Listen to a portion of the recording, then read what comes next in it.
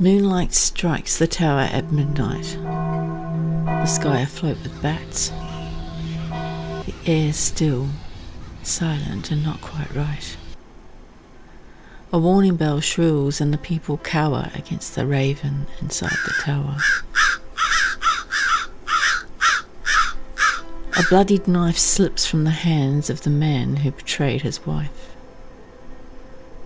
A boy hides inside the hollow of a tree, knowing the raven's call is a warning.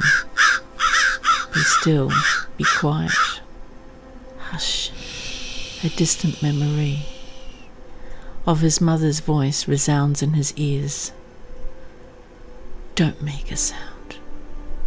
Everything feels heavy and dark underground.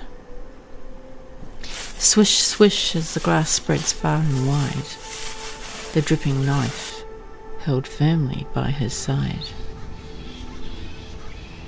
Blinded with fury, hate and despair, he will kill anyone that is near.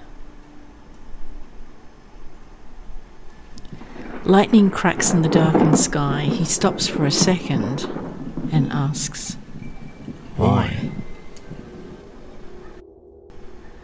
The birth and death all came too soon on that very first full moon. Rampant with rage, he stares at the eclipsing moon. The raven calls. He knows it's too soon. His child born at the hands of death, he stabbed his wife and watched her take her last breath. He raises the bloodied knife as the raven caws, an ever-echoing roar, slits his throat and it is done. This is a losing game where no one has won.